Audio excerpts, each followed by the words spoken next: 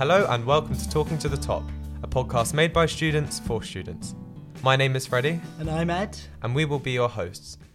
Throughout these episodes, we will give you an insight into the lives and minds of incredibly successful individuals in their respective fields, allowing you to learn more about the world that lies ahead of us, and most importantly, how our brilliant guests got to where they are today. So sit back, relax, and join us as we dive deep into the stories of these amazing individuals, uncovering the secrets to their success and exploring the many twists and turns of their careers.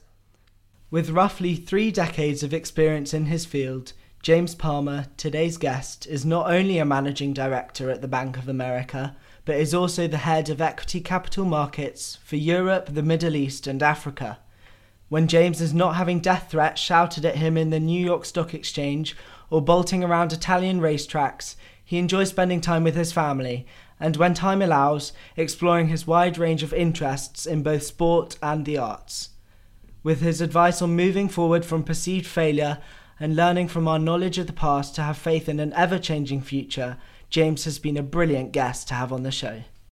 So I guess to just get started, if you could give us a little introduction to yourself, kind of what you've done in your career and what led you to be at the point you are now, would be amazing. Sure, absolutely. So my name is James Palmer. I currently work at Bank of America here in London, and I run a business called Equity Capital Markets, which I run on a regional basis for Europe, the Middle East and Africa, so EMEA as we call it. Before joining Bank of America, I actually had a rather short sojourn at Credit Suisse here in London. And then before that, I had 21 years at UBS. I joined UBS in London in 1996, but I went to New York with UBS in June 1998. So that was meant to be a 6 months stop in New York. Then it was meant to be 2 years, and it ended up being just over 20 years. So I came back from New York in August 2018 to London, joined Credit Suisse, as I mentioned, and then pretty quickly then jumped to Bank of America, November 2019, where I've been since. And was that something that kind of when you were younger, you were like, yeah, this is definitely what I want to go into when I'm older, or did you have no idea? No, I have no lack of confidence in my memory. It was completely accidental. So essentially what happened, I read history at university, which I absolutely loved. Mm-hmm. And when I'd finished my degree and probably a year going into finishing my degree, I had absolutely no idea what I wanted to do. And then somehow I came up with the idea of going to law school afterwards. And I remember saying to my father, Dad, I'd really like to go to law school after university. And he's like, listen, I don't believe you, but I'll support you for the first year. So you may know I don't know whether they still do it, but at the time there was a thing called the law conversion course. And if you did a degree in something that wasn't law for a year, you could go to law school and get up to law degree standard within a year. And the idea was, if you've got a degree already, you should be on a fast track to getting a law degree. But my father was 100% correct. I was only doing it because I didn't know what the hell else to do. And rather than just sitting around, with my feet out watching the test match, it seemed like a good idea to at least do something constructive, which was to go to law school. And my first term in law school, I actually really enjoyed because it was quite comparable to history, my history degree, because it was really constitutional history to understand the English law, which I really enjoyed. And then when it moved more to the transactional technical side of the English law, I found it candidly pretty tedious. And then it was a lot of self-reflection whether I was doing the right thing or not. And then I will tell you a true story, which was, I remember I'm very close to my father, I still am, and a lot of his guidance I've been very affected by. And one of the things he said to me many years ago was, you never want to be the guy that doesn't buy you around in the pub. And so when I was at law school, I was a student, so I didn't have that much money. I had a little bit of a handout from my dad, but that was about it. And while I was at law school, all my friends had started jobs. And so they were getting their first job, therefore their first salary. And, we were young guys who used to go out a lot in London. And there was one night where everyone was meeting in whatever pub it was. And I put the card in the wall, as we used to back in the day. And the bank swallowed my card because I had an overdraft and it wouldn't give me any more cash. And not nice. Not nice. And I remembered my father's instruction was, you never want to be the guy that can't buy around. And I suddenly realized if I go tonight, I can't buy my round. So I didn't go. And then when I got home that night, I thought I didn't enjoy that feeling. And so suddenly my focus became, so what the hell am I going to do? So I can't afford to buy my round. So I need to find a job, essentially. So I really spent the back half of my College of Law time, really just thinking what the hell I should do. To be honest, it was a pretty unimpressive, non-creative idea to go into finance, just because I kind of thought that seems to be where people seem to do all right. And so I'll give it a go. And so at that point, I wrote, in the old days, you used to kind of write letters to different banks to, try and get interviews and all this good stuff. And one lesson for me, and I would always encourage people to think about this, is when they go through it, is there will be a lot of rejection. I've still got somewhere under a lot of dust, a big file of all the letters I wrote, because I kept a copy of the letters I'd written, and all the rejection letters that I got. But in the end, I met someone who knew someone in a small firm rather than a big bank like Goldman Sachs, JP Morgan, or Bank of America, whatever. And he just said, listen, well, just come along. Come and work for us for a bit, work a little bit in each different department. And so I did. They didn't pay me or anything, but I did that. And I got a sense, because it was a small firm that did a lot of the things that big firms do, but just on a much smaller basis. I got experience of all the different sides. So on the sales side, on the trading side, corporate finance side, and I had a sense of what was more interesting to me. I was lucky enough at the end of that, they offered me a job. Wow. So I took that job, and it's a little firm that doesn't exist anymore. It's called Greg Middleton. So I started that job. That was my first job, 21st of November, 1994. And I did that for 18 months or so. And then I was beginning to feel the frustration of working in a small organization that didn't really have a structured way of essentially educating me or just giving me the training that I needed for the business. And so, again, referencing several things that don't happen anymore, but in the old days, we always used to read the Financial Times physically. There was an advert in the Financial Times one day that was for an associate director, which is when you go into a bank, you go in as an analyst, and the next one is associates, the next level, at UBS. And I responded to that advert. I got an interview, did a couple of interviews, and I got a job. And so that got me in there in June 96. So I had absolutely no idea what I wanted to do. And like lots of things in life, it was a lot of chance involved in ultimately what's happened since. So it was very much just taking those small steps to slowly build up to where you are. I think that's right. It's, one thing I've learned, particularly because it's the language of the business I'm in, is an appreciation of option value, right? So the worst thing in life is when you don't have options, right? So when you're metaphorically trapped in the corner.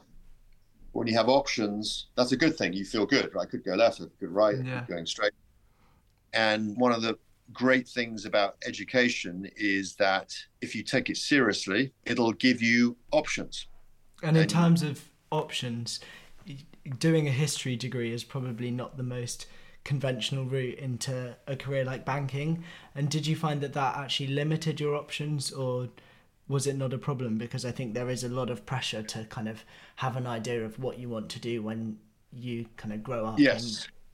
I think that's a very good question. And remember, I didn't know I was going to go into finance. So I didn't think, this may not be perfect for finance. But one thing I have found in the interview process now, I am within a very big financial services company, is a lot of selections by people other than me are based on someone's proven acumen in economics, mathematics, etc. But I would tell you, for me, and it's primarily reflecting my own background, I actually try and do the opposite, because the specific role that I have, and remember I work for a massive institution which has all sorts of different functions and roles within it. And there are some roles which are very technical, where having a proven early ability to do lots of detailed technical numerical things is really, really important. But for what I do, it's much more what I call the art versus the science. If you're good or not good at my role, it depends typically on your ability to communicate with people in a concise and effective way. It's your ability to build and develop relationships, human relationships with people. And it's your ability to sometimes lead, like I do, but if not lead, be part of a team and operate effectively within a team, either leading it or just as a regular member of it. So all these things are much more important than your ability to do, algebra or calculus or whatever it is. But if you're trading FX derivatives, then you probably should have a pretty good understanding of Yeah. maths, physics, etc. But I will tell you, when I look at CVs, I'm much more focused on looking for evidence of just interesting human beings, because I think a proven truism in life is when clients can, and they can't always, but when they can, they will always choose to do business with someone that they like. And to a certain extent, you can teach, you can learn mathematics skills, but you can't learn how to be a human being that people want to talk to. And also, just as importantly, within a very large institution, which I work in, and not everyone in finance works in a big institution, but I do, there is always somebody that you can get access to that has that technical ability or that technical analysis that you need. And so that's typically been my approach, is there's always someone that knows the answer. And as long as you can find that person and you can front it and give that solution to a client based on someone else's work, then you'll probably be in an okay place. Is there a specific individual who you kind of looked up to when you were beginning your career, and did they influence you in any way to kind of make you follow a certain route within financing? Not particularly, no. I don't think so. I think you naturally find people that you warm to. Like, I think there's a certain assessment of success. I think people who are not in my industry just assume that everyone in my industry is obsessed with money and all they can talk about is money. There happens to be an element of measurement of success in an absolute way. We have bonuses and all that kind of stuff.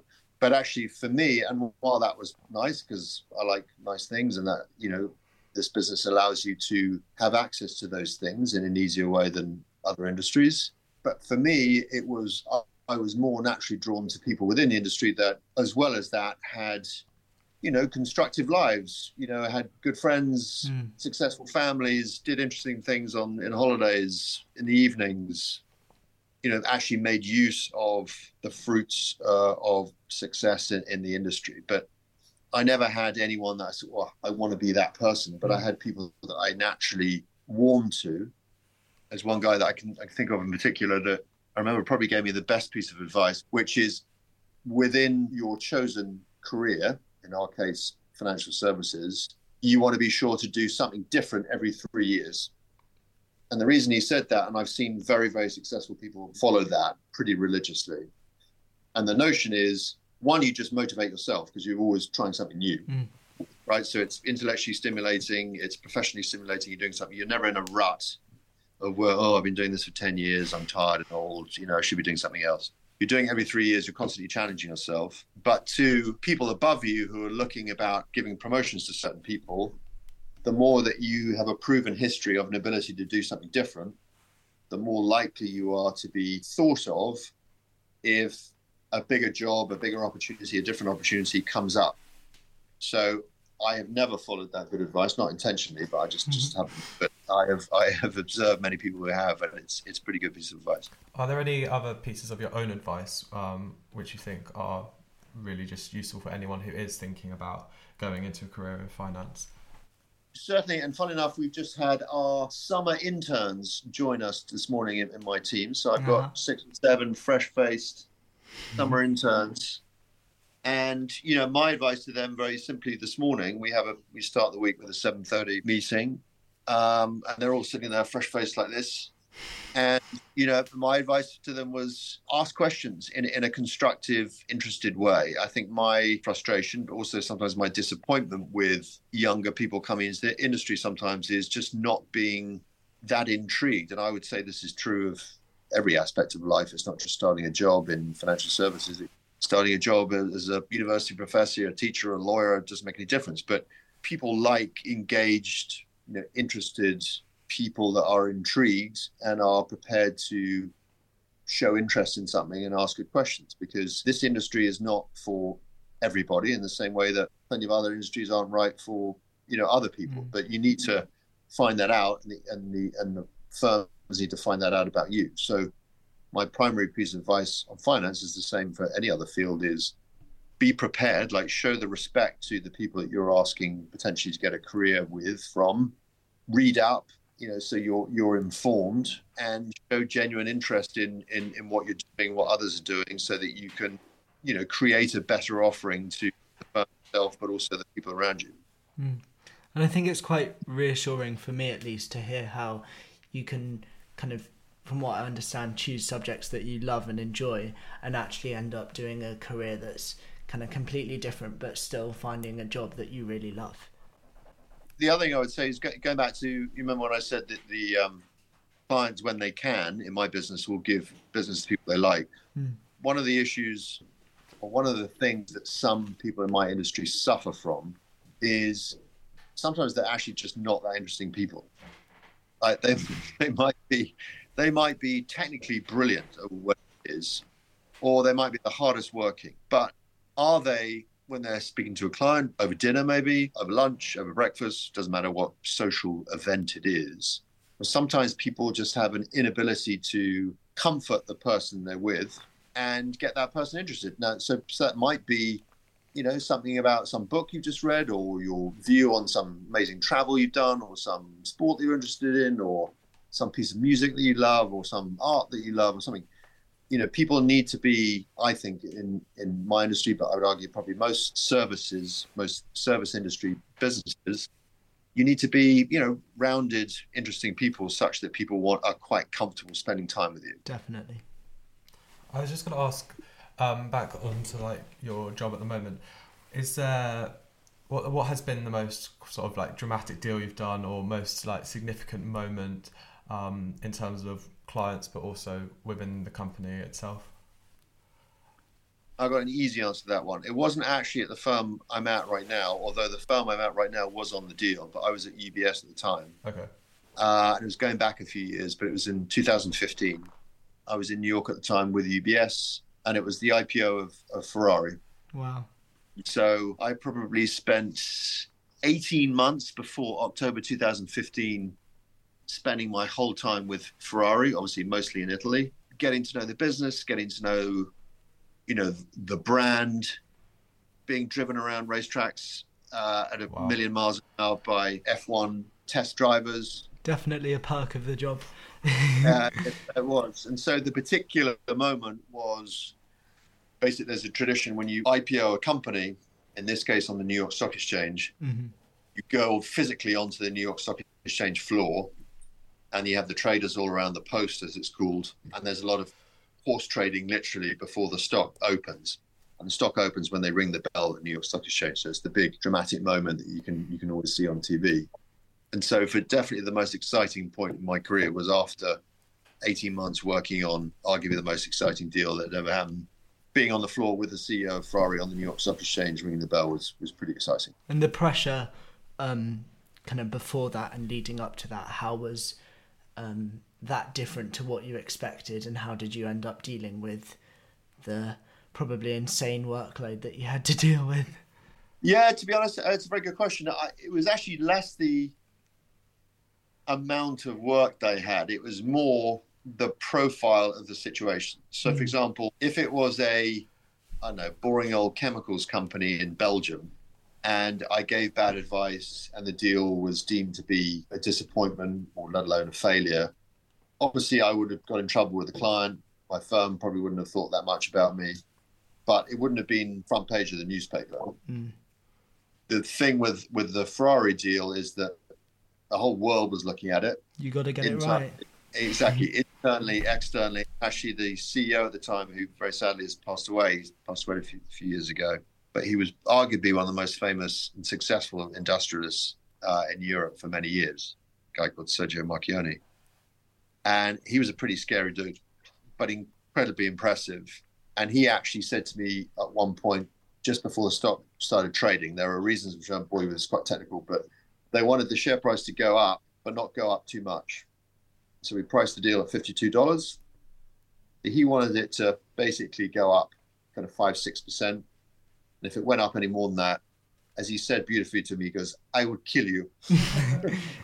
So there was a moment when we're standing by the post on the New York Stock Exchange. Feeling like you've got your life on the line, probably. Exactly.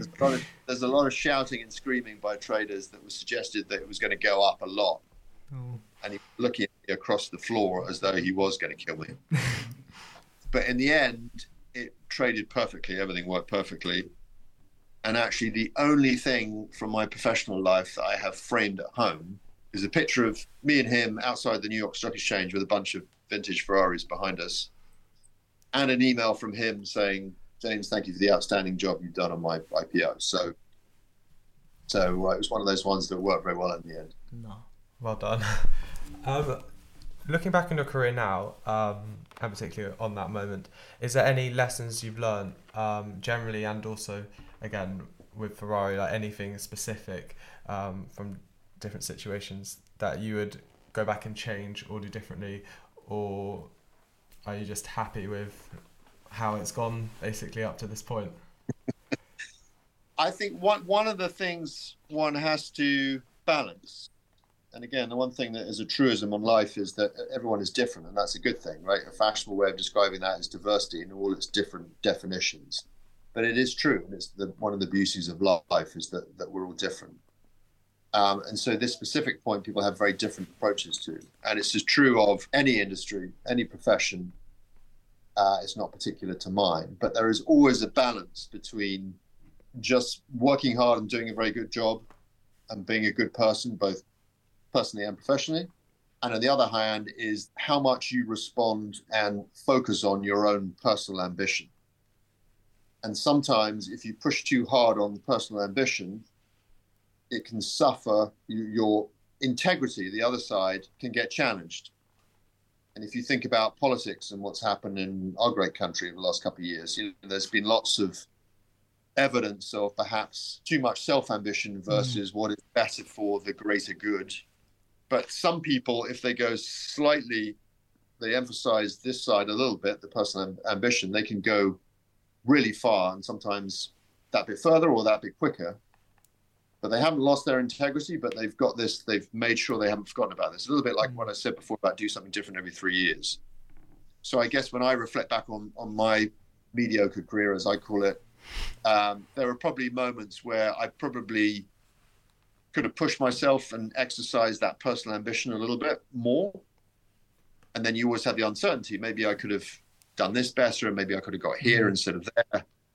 But I will say that I haven't lost sleep about that, but sometimes I've reflected on that point. And I think, there are all sorts of analogies one could make in politics or in sport, for example. I'm sure there are plenty of great players, but, I actually told my son recently about his school report. It's the Harry Kanes, it's the Lionel Messis, these kind of guys that when training finishes, and Ben Stokes, another example, training finishes, they then go off and do another hour training themselves, right? They're pushing themselves that extra bit further than everyone else.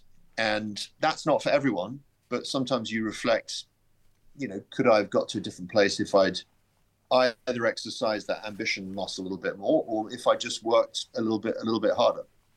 And talking about reflection, I think hindsight is such a wonderful thing. So if you had, your 17-year-old self sat in front of you, looking back on your career, what would you say to that person? What I would say to that person a little bit reflects on what I said to you before. For me, it's all about option value. So satisfy yourself, 17-year-old person, that whatever you're doing, it is enhancing your ability to do different stuff, have access to different things, i.e. that optionality. So clearly as a 17-year-old, a lot of that is passing your exams, which is super important because, as I'm sure your parents will say to you, but certainly my father said to mine, is that if you get that bit wrong, then clearly that doesn't mean that you're going to be a disaster in life. It just makes it more of a challenge to exercise the value of the various wonderful, complexity and diversity of life and all those options that those afford. So it's not a question of, don't be lazy, son. It's more just be thoughtful about what you're doing and make sure that it's enhancing to your ability to offer stuff to people going forward. So try and do things which are going to make you a more interesting, rounded, educated person, which means you're going to be suitable and interesting to more people. As being an interesting person, what do you actually enjoy outside of work, when you have time to step away from your job? Like what do you get up to? What do you do?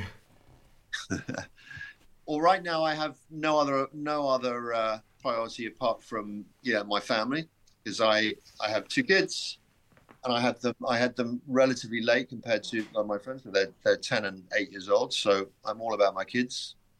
And related to that clearly is making sure that the family is supported with my time, which is a challenge given the challenges on my time, but also the guidance and support that they need. But perhaps aside from that, I mean, I've made a few sporting references, so you get, so I love my sport. So I will be at the first day of Lord's Test on Wednesday as a proud MCC member. Nice. I am a long, not always suffering, but Liverpool fan for many, many years. So anyway, I love my sport. I also love my art. So I go to galleries quite a lot. I read about art quite a lot. I love my music. I used to like cars, but I've grown out of that. So Ferrari must have been a dream for you. Yeah, I never owned one. I couldn't. I always thought I'd look a bit silly driving one side. And probably I should have mentioned, actually, I am very, very interested in local ecology and the wonderful wildlife that is left in England and what I can best do to support that. And mentioning your children, I think for a lot of us, the future can be quite a daunting and scary place.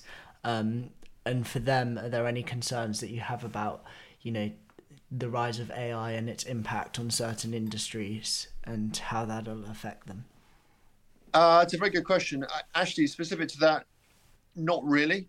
Okay. It might be a naive thought or naive assessment. My own view is I'm very persuaded by what history tells you, being an amateurish historian, which is when you have, history will tell you that when you have moments of extraordinary technological advance, there's always a lot of, terrifying, the world's going to end type of response. And typically, actually, what happens is a lot of it gets channeled into extraordinary creativity, which turns into extraordinary opportunity and actually very often increased employment. Whereas, most people you listen to in the radio or in politics are, very focused on everyone's going to lose their job and machines are going to do all the jobs that, humans used to do. I think if channeled in a constructive way, and obviously there's always a risk that it gets channeled in the wrong way, there is an incredible opportunity to automate, digitalize all sorts of very mundane things that human beings have to do, and to have extraordinary advances in medicine, most obviously. So I think there's for young guys like you, I think there's going to be extraordinary opportunity for it, which no one even has it. And I think for me, especially when I'm thinking about the future kind of after university, that jump from education to actually getting into a career is quite a challenging one. And I know a lot of students who are finishing university actually really struggle to get out into the working world. For you personally, what was that jump like from history to actually getting a job? And how did you kind of navigate the challenges that came with that? Good question again. I don't think I found it particularly challenging. I think because, again, I was very lucky. I had, a lot of love and guidance in my family and from my school, which meant that I felt like I was mentally prepared for a lot of those things. And I guess because I did work hard at school and university and I got my exams, whatever, I always felt like I had that optionality, to use probably my central theme of this discussion. Now, I played out that optionality by doing that College of Law thing, because that's when I didn't really know what to do. So that gave me a little bit more time, which I think on reflection I needed. But I think I don't know you guys, but I would think most people, if they surround themselves with constructive, thoughtful people, you kind of get through it together, right? It's one of the exciting parts of life. It's different. It's a natural stage of development. And again, to one of my points made before, if you stay interested, engaged, you research, you ask questions, there must be all sorts of really interesting, parents at school that you could meet, or local organizations or anything. Just speak, find out about the world, and then it just becomes an exciting thing rather than a daunting thing. So the unknown is an interesting place to go into rather than a scary and something place. not to be scared of, definitely. Yeah. And, the other truism of my world, which again, I think is very, very true for life in general, is the concept of risk and rewards, right? There is no reward unless you take a little bit of risk, right? The lower amount of risk you take, the lower amount of reward you will get. However, that reward is actually quantified. The beauty of being young is that that's the time where it makes most sense to reach out and take an extra bit of risk. And I think that, just personally, I think that if you don't put that risk into the world and you're not trying for jobs that you might not think you have a chance at, then you're never going to actually get them. Whereas, you were talking about the amount of rejection that you got from all these different jobs you were applying to. And I think that is quite a common theme throughout people who are successful in all kinds of different industries. And it's being able to deal with that rejection and actually bounce back from that. What I mentioned, when I was in the US, I used to spend quite a lot of time on the West Coast. So with tech companies and biotech companies, whatever. And in Silicon Valley, they have, I think, one of the best expressions ever, which is exactly consistent with what you just described, which is failure is data. Okay. So there's a more English thing. It's like, oh, I failed. Oh my God, what a disaster. What the hell did I do? I look such an idiot. Silicon Valley is like, you failed. The good thing is, that doesn't work. So you found out, right? And the next objective is to analyze why you failed, which will mean that you're more likely on the next experience to succeed. So on the job application, you apply for a job, you don't get it. Okay, I didn't get it. Why didn't I get it? Can I try and find out why I didn't get it? If I can, does that mean that my next attempt at finding it is going to be, more improved? So that's a very important, mindset. Thank you very much for talking to us. It's been brilliant, and we've learned a lot. Is there anything you'd like to leave our listeners with, like any other pieces of advice or like a story or a moment you want to share? I can't think of a kind of story or moment to share without embarrassing myself with something quite boring. I think my piece of advice, or rather my wish, is it's very simple, but just enjoy the richness of life. And I think, how does one do that? Because there's always an element of luck of that, and Definitely. not everyone can achieve that. But the best way of trying to achieve that is just staying interested in life. Like, there is a lovely tendency sometimes just to sit back and watch another movie, but actually staying interested in the world, interested in people, interested in the diversity of life, in all the different definitions of that, and respecting difference, be it cultural, be it backgrounds, whatever it is really, really important and can really enrich your life. Okay, well, thank you so much for coming on the podcast. Have a good day. Guys. Have a great day. Thank you. Bye.